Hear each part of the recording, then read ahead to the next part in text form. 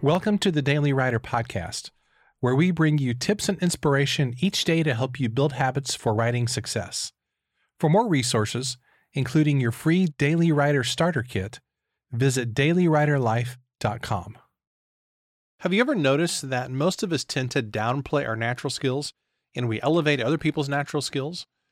I'm not sure why we do this. Maybe in our effort to stay humble, we tend to overcompensate and therefore we undermine the value of the gift that we bring to the world naturally. So let me ask you, what comes to you naturally as a writer?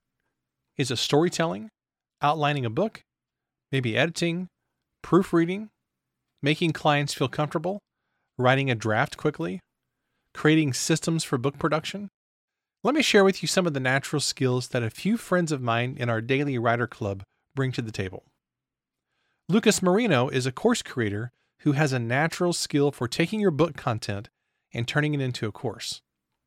Karen Hunsanger is an editor who has natural skill for rooting out errors in your manuscript and making you look better as an author. MJ James is a coach for burned out business moms.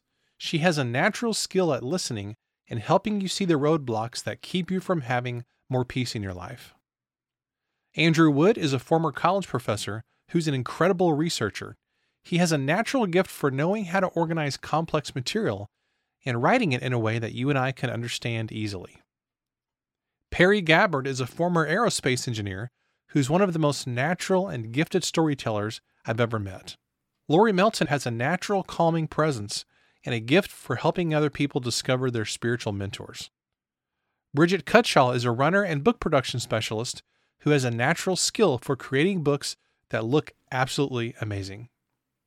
Well, I've got to tell you, I appreciate and admire all these natural gifts so much from these great members of our Daily Writer Club. But they're not the only people with natural skills. You have them too. You also have natural gifts and skills that are really, really powerful. That's what makes you a genius in everybody else's eyes. So whatever skill that is that you bring to the table, whatever you can do naturally, whatever God has gifted you with, you can combine it with writing to create a powerful business and author platform. So don't run from your gift. Don't try to hide it. Instead, embrace it, cherish it, and nurture it. God gave it to you for a reason. Here's today's challenge. Grab a piece of paper and write down your natural gift. You already know what it is, but are you using it to its fullest potential? And how can you keep developing it and then combining it with writing or books to serve others or even build a business? Thanks for listening, and I'll see you next time.